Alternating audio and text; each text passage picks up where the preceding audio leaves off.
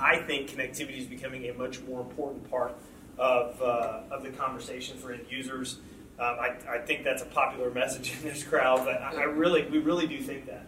And I think it's because of the way that businesses, and you all, are front and center with this, but the way businesses are wanting their IT infrastructure to respond to their business needs faster, more efficient, and most of those companies have a very aged infrastructure, and so there's some upgrades to the current infrastructure that they have in order to meet their business needs that companies are having to come to grips with. And some of that has to do with their internal, owned data centers that are within premises that have been there for 20 years. And some of those locations are actually with data center operators in, tier 3 plus facilities in major markets. So we're definitely seeing the connectivity piece be more important. In fact, we're now tracking the facility data that we track.